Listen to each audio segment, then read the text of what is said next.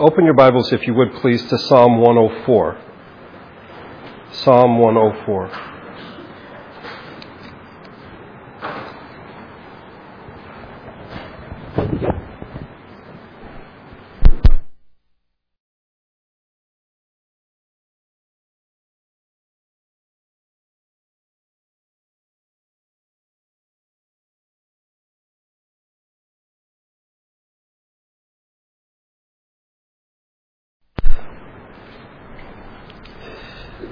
For some time now, we've been looking at creation and the need to recover a healthy doctrine of creation.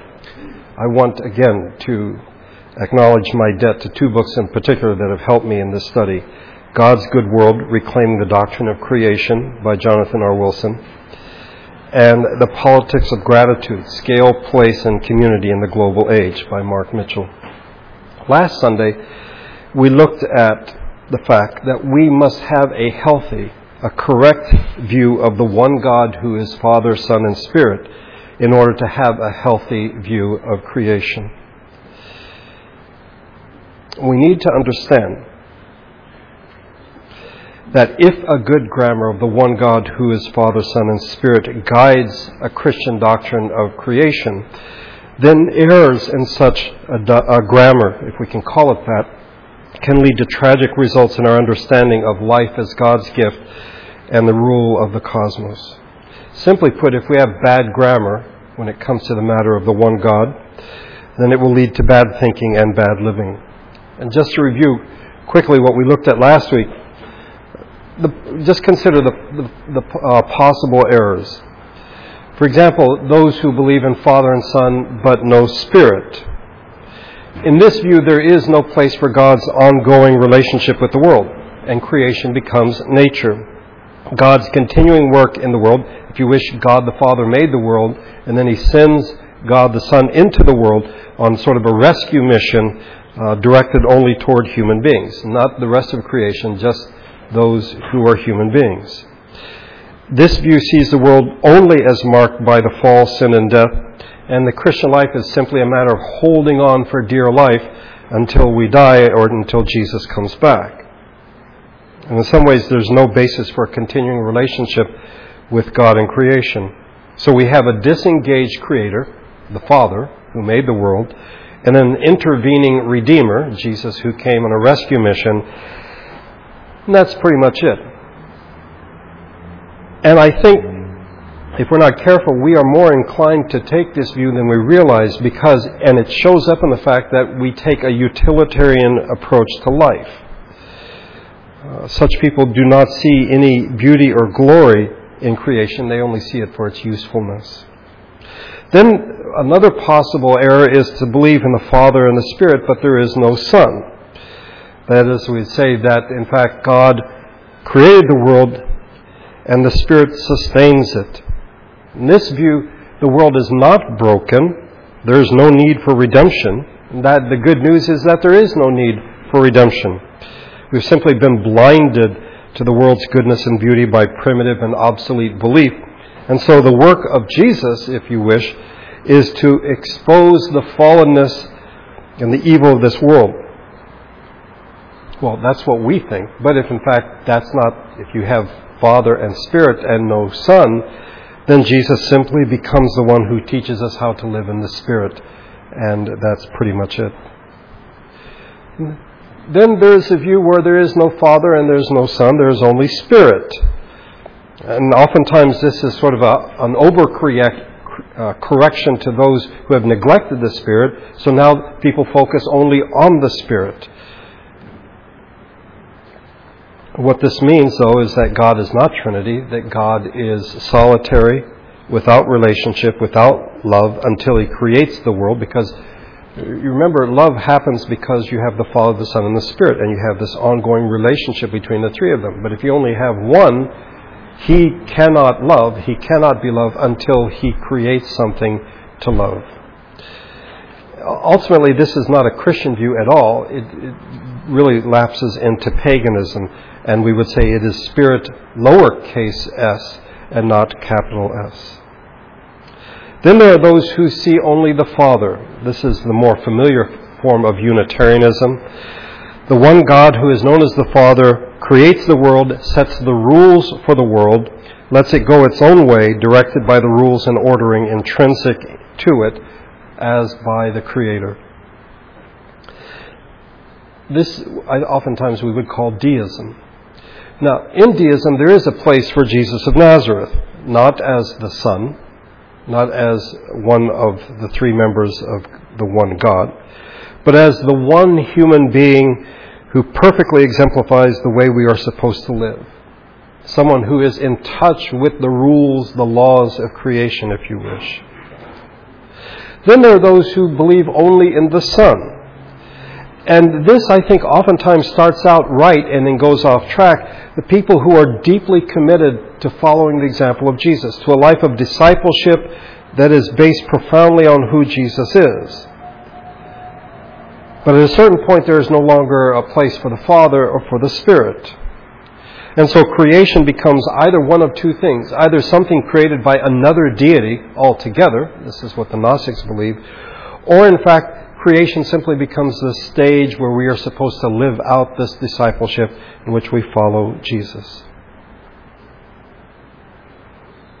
To go back again, in order to recover a healthy doctrine of creation, we must have a healthy view of the one God who is Father, Son, and Spirit.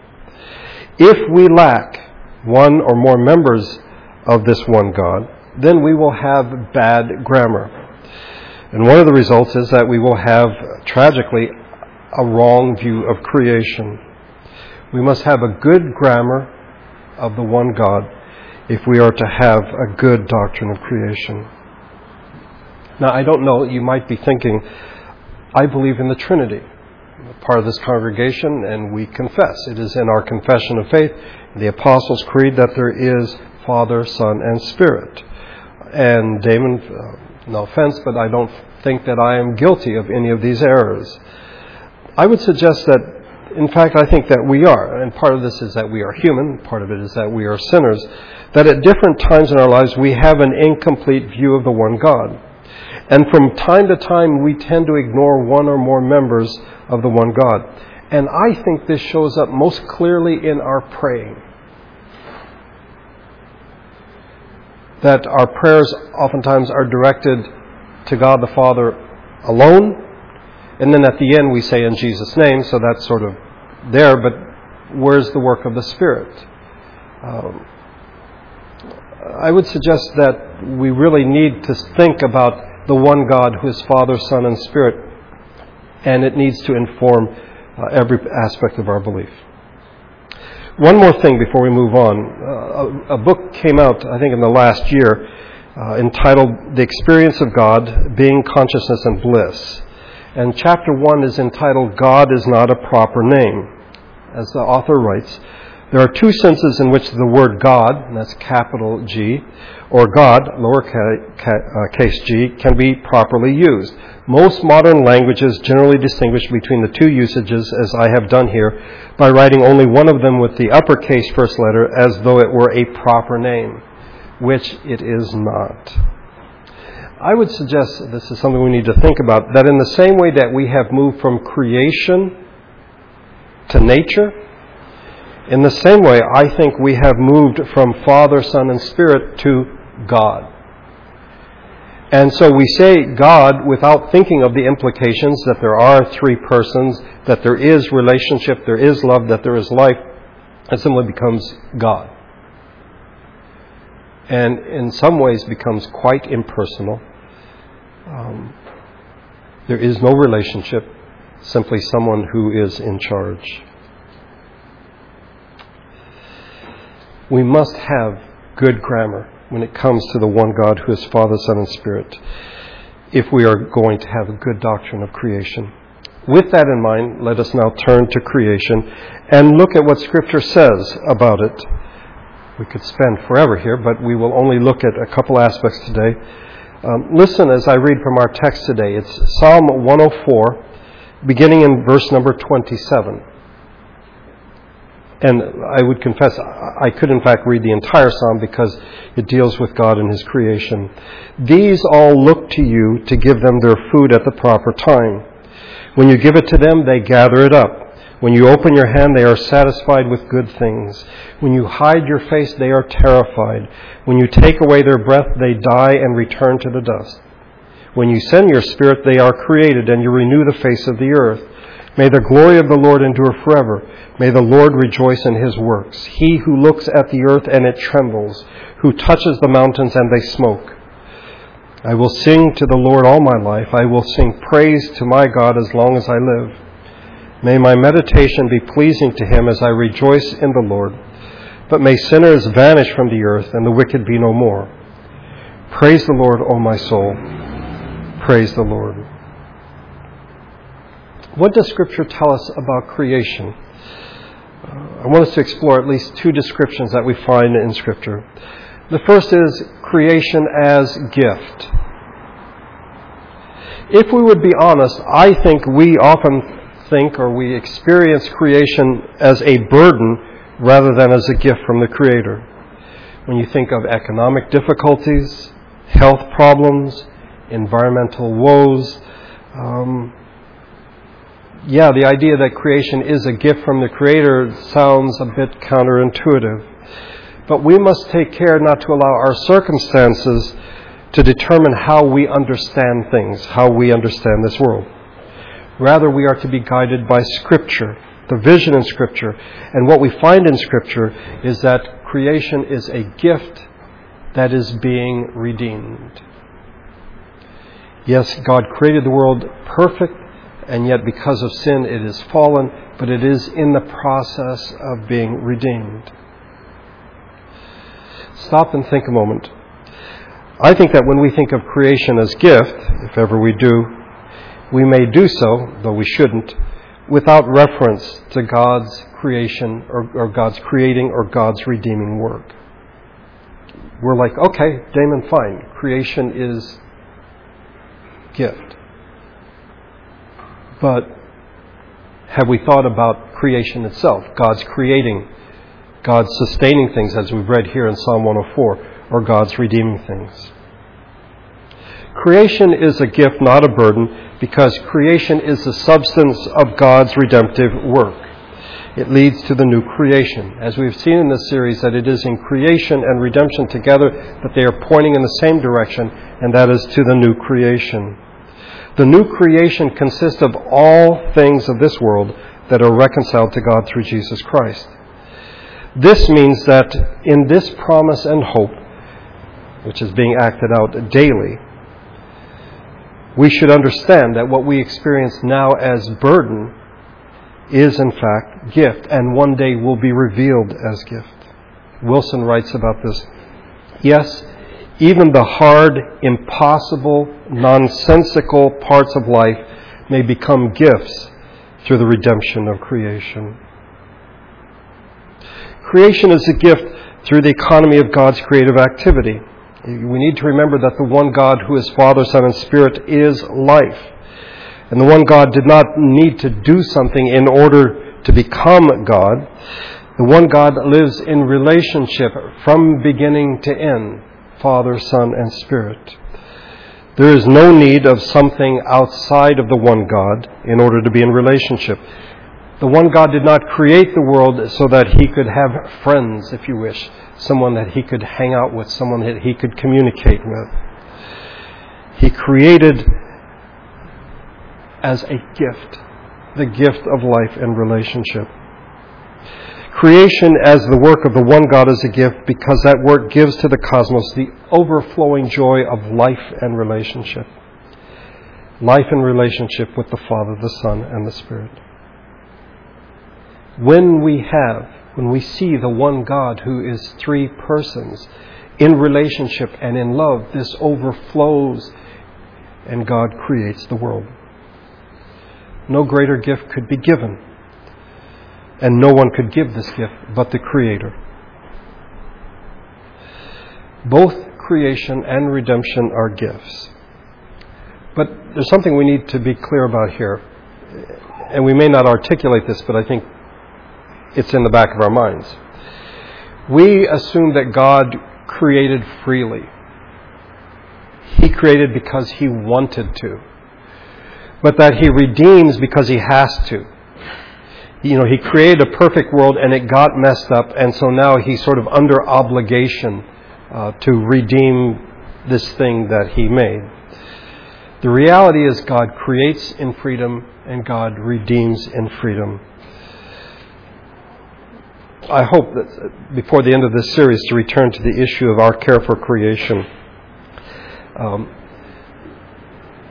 To look at the fact that creation as gift opens up the possibility that we are to care for God's creation in accordance with what God is doing as He redeems it. Not in accordance with our own false vision of things the way we imagine they should be. So, first of all, the first description is, we would say, creation as gift. The second is creation as blessing.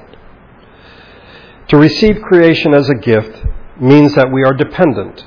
God has given us something, but we are not to be passive. God blesses His work of creation, and in that blessing He calls us in life to be participants of His work. We are to confess and to affirm God's work in creation and to recognize that it is in fact blessing. Let's put it simply. Blessing is intrinsic to the meaning of creation. If you remember from Genesis chapter 1, so God created man in His own image. In the image of God He created him. Male and female He created them. God blessed them and said to them, "Be fruitful and increase in number, fill the earth and subdue it, rule over the fish of the sea and the birds of the air, and over every living thing that moves on the ground." If you think about it, just as we might wonder if creation as gift is possible given some circumstances, the declaration of creation as blessing runs counter to much of our experiences and observations of life. If you think about it, so many people on this planet, for them life is short and nothing but difficult. So how do we dare say that creation is blessing?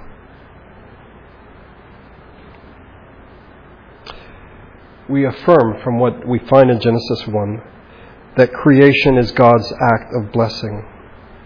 And we affirm that in creating, God gives work and resources for work to humans.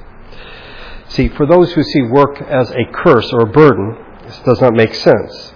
I think in part because how they understand work is quite narrow. And they are thinking in terms of the world, if you wish, and not creation, of nature and not God's creation. So work for many people is a 4-letter word. It is a curse. But if we begin with God's creation, we can see that from the very beginning, work is tied to blessing. To rephrase what we find in Genesis chapter 1, God blessed them and said, "Be fruitful and work." That is God's blessing. God's blessing to them is to be fruitful and work. To be human, to be made in God's image, is to be blessed by being given work and the resources for that work, so that we have gifts that God has given us, abilities, so that in fact we can do the things that we are called to do. When we are told in Genesis chapter 3, the results of sin, that sin has made the work, the labor of man and woman burdensome, this does not eradicate, this does not eliminate the good gift of work. Rather, what we find in Genesis 3 is that work under the curse now tells a different story. It goes in a different direction. It's about death and not life. It's about cursing and not blessing. But if you remember, creation and redemption go together. And as God is in the process of redeeming His creation, creation must be seen as blessing and not as curse. And work in the same way. Our work becomes participation in the life that God has given us. And once again, I think we can discover creation as blessing.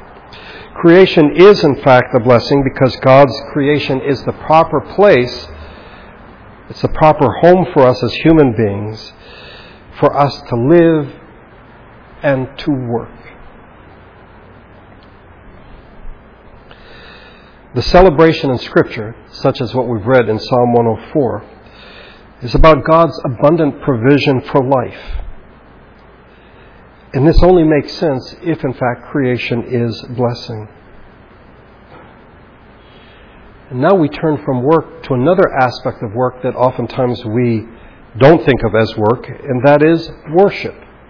That worship is, in fact, the fullest enactment of God's blessing in creation. Worship is the work of the people. It is in worship that we are to be most alive. Now, in Scripture, to be sure, that there's a distinction, there's a differentiation between two types of work, if you wish. What we will call worship work and then other work. There is a distinction, but there should not be a separation. We should not put them in opposition to each other. Clearly there's a difference. The fourth commandment dealing with the Sabbath shows us this. But both are necessary and both are tied to the other. Each one needs the other. Without the work that we do Monday through Saturday, our work week, if you wish, then the worship we do on Sunday would not be possible. We need to eat. We need to pay the bills. And so we work Monday through Saturday so that we can worship on the Lord's Day. On the other hand, when we do not work on Sunday except to worship God, worship work if you wish, what we are saying is, you know what we did Monday through Saturday? That was a gift from God. That was blessing from God. And I can, in fact, step back from that and know that God is taking care of things. That I can, in fact, step back from my work week and worship God with the confidence that since creation is gift and creation is blessing, that God will take care of things. In true worship, we learn to relax and not be anxious about our lives. In true worship, we surrender our deeply held but false beliefs that life depends upon us. As a result of a weak doctrine of creation, some may see, in fact, worship as pointing to the belief that struggle is, what life is about, that God and Jesus Christ helps us in this struggle, and when the struggle is over, we will be rewarded and we all get to go to heaven.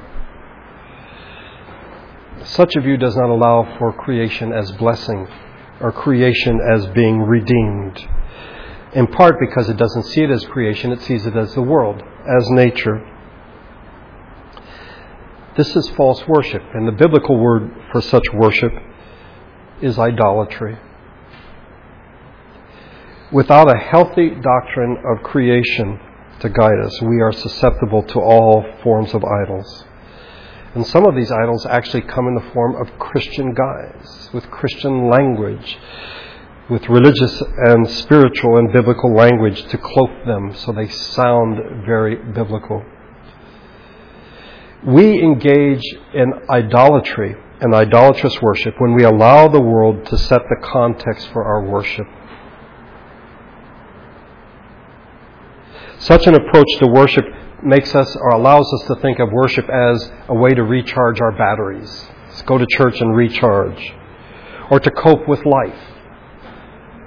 Or it teaches us how to make our way in this world and how to prosper. This is idolatry.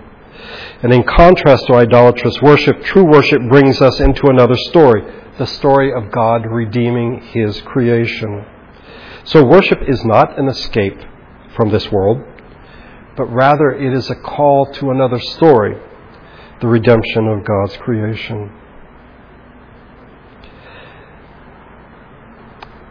And if we hear this story, then we begin to understand what the Scripture says about life, that we are in this world but not of this world, that we lose our lives in order to find them, and that the life of discipleship goes against the grain of this world.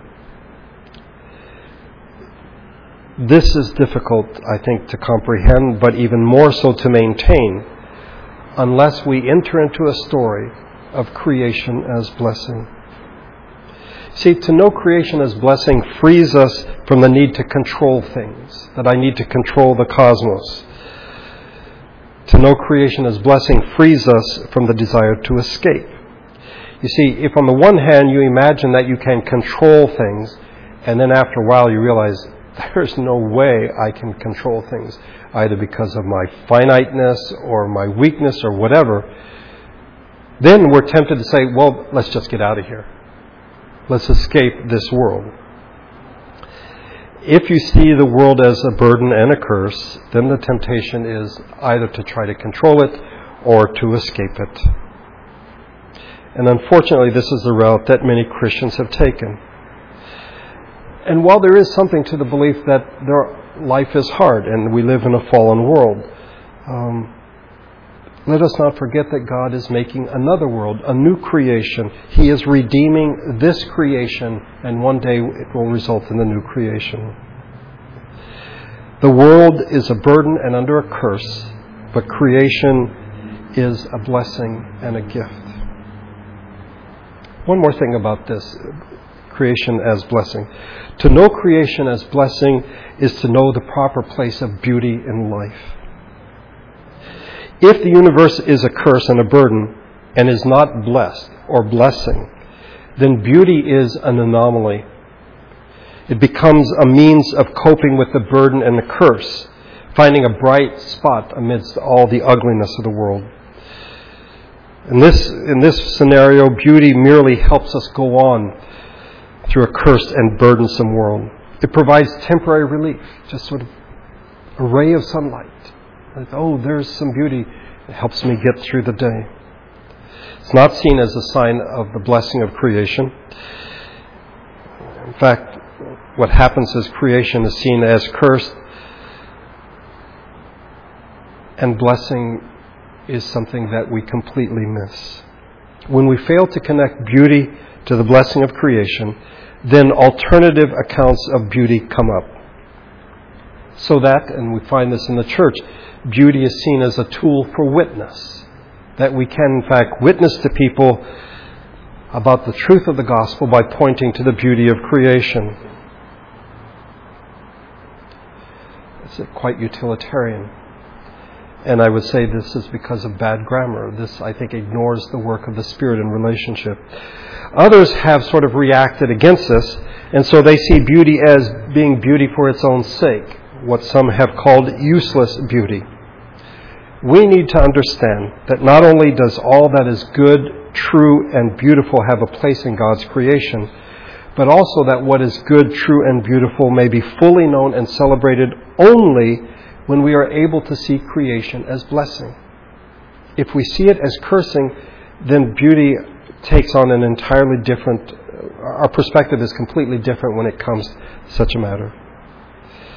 True beauty has no reality apart from the work of the one God who is Father, Son, and Spirit, who is redeeming creation. In closing, I want to review what we saw at the end of the sermon last Sunday, and to do so in the light of what we've seen today. Creation as gift, creation as blessing. And that is, if creation is gift, and if creation is blessing, what do we say about creation and justice? This is what we talked about last week at the end of the sermon. I think it's safe to say that, generally speaking, these are not two words that we put together, creation and justice. And yet, if you read the Scriptures, particularly in the Old Testament prophets, we find time and time again that the wasting away of the world, or the flourishing of the world, the ability of the land to produce life, the stuff of life, is directly connected to the conformity of the world to God's justice. Simply put, God's justice is the way in which the world becomes God's creation and sustains life. And to the extent that we violate God's justice, that which is gift and that which is blessing, in fact, may not flourish or be able to sustain life.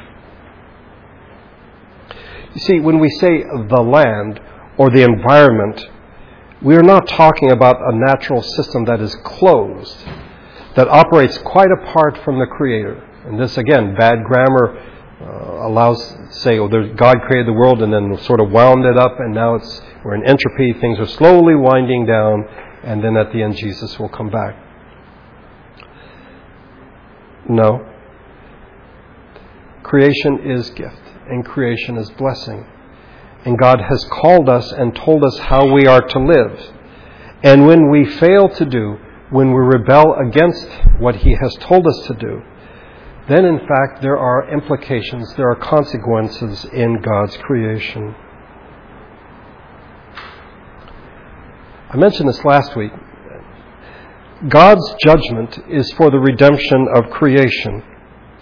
It's ultimately not an act of condemnation, but an act of grace. Jesus said to Nicodemus, "For God did not send His Son into the world to condemn the world, but to save the world through Him." So when God judges the world, creation, when justice happens in God's creation, it is because of redemption. It isn't because God is wiping His hand or washing His hands and saying, "I want nothing to do with creation." But in fact, He is in the process of redeeming things. And it is all going toward the new creation. If in fact people come to understand the one God who redeems creation, they will discover that God in fact has a purpose for them. That creation is gift and creation is blessing. And we receive from God the gifts that fulfill our lives and cause us to flourish, not because of our own strength, but because of God's gift and God's blessing. The strength that we have been given allows us to live in relationship with God. God who is Father, Son, and Spirit. Let me just say one thing in closing. I've discovered in the last few years, in teaching, but also in preaching, teaching in the university and preaching here, that I'm far more modern than I realized. That I'm oftentimes more modern than I am biblical in my thinking. And so I read passages like Psalm 104, that when God withdraws His Spirit, things die, they shrivel up. And I affirm that that is true. And yet I find myself asking, the drought that we are experiencing in this state,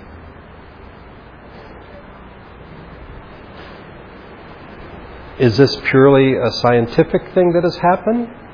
Weather patterns have shifted?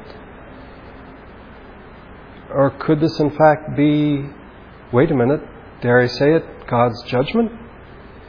That God who creates the world, who is redeeming the world, who from time to time in His justice must bring judgment? It is almost as though I become two people. That the one person in me wants to affirm that God in fact does bring judgment. The other person wants to ascribe all of these things that are happening in the world to global warming, the things that human beings have done.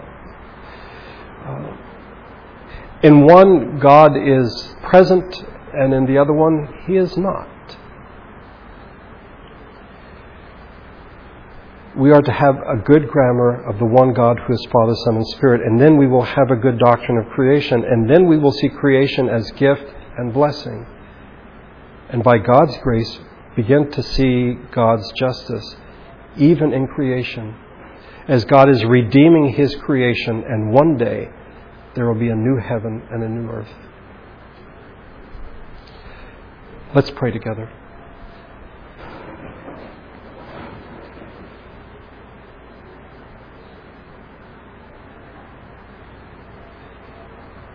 Father, I imagine that your people of all times have had different battles to fight. Things that have sought to pull their thinking away from your way of thinking, have led them astray. that even the worship of the one true God becomes a form of idolatry rather than true worship. Rather than surrendering and submitting and understanding who you are and your creation as gift and blessing becomes a way of escape, of recharging, or of learning the secret to making a lot of money.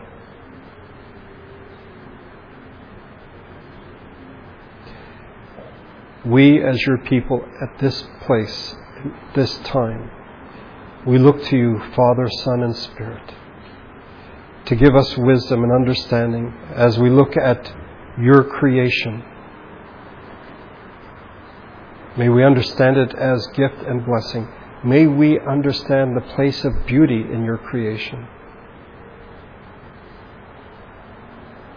May we understand that you are not disengaged. It isn't simply cause and effect. You are far too gracious to allow that to happen, because otherwise we would all be destroyed. But may we become more biblical in our thinking, particularly in the matter of your creation. We thank you for your gift of creation and for the blessing of creation.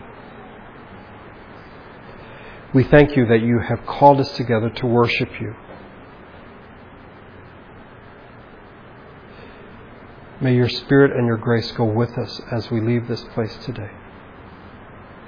We pray in Jesus' name. Amen.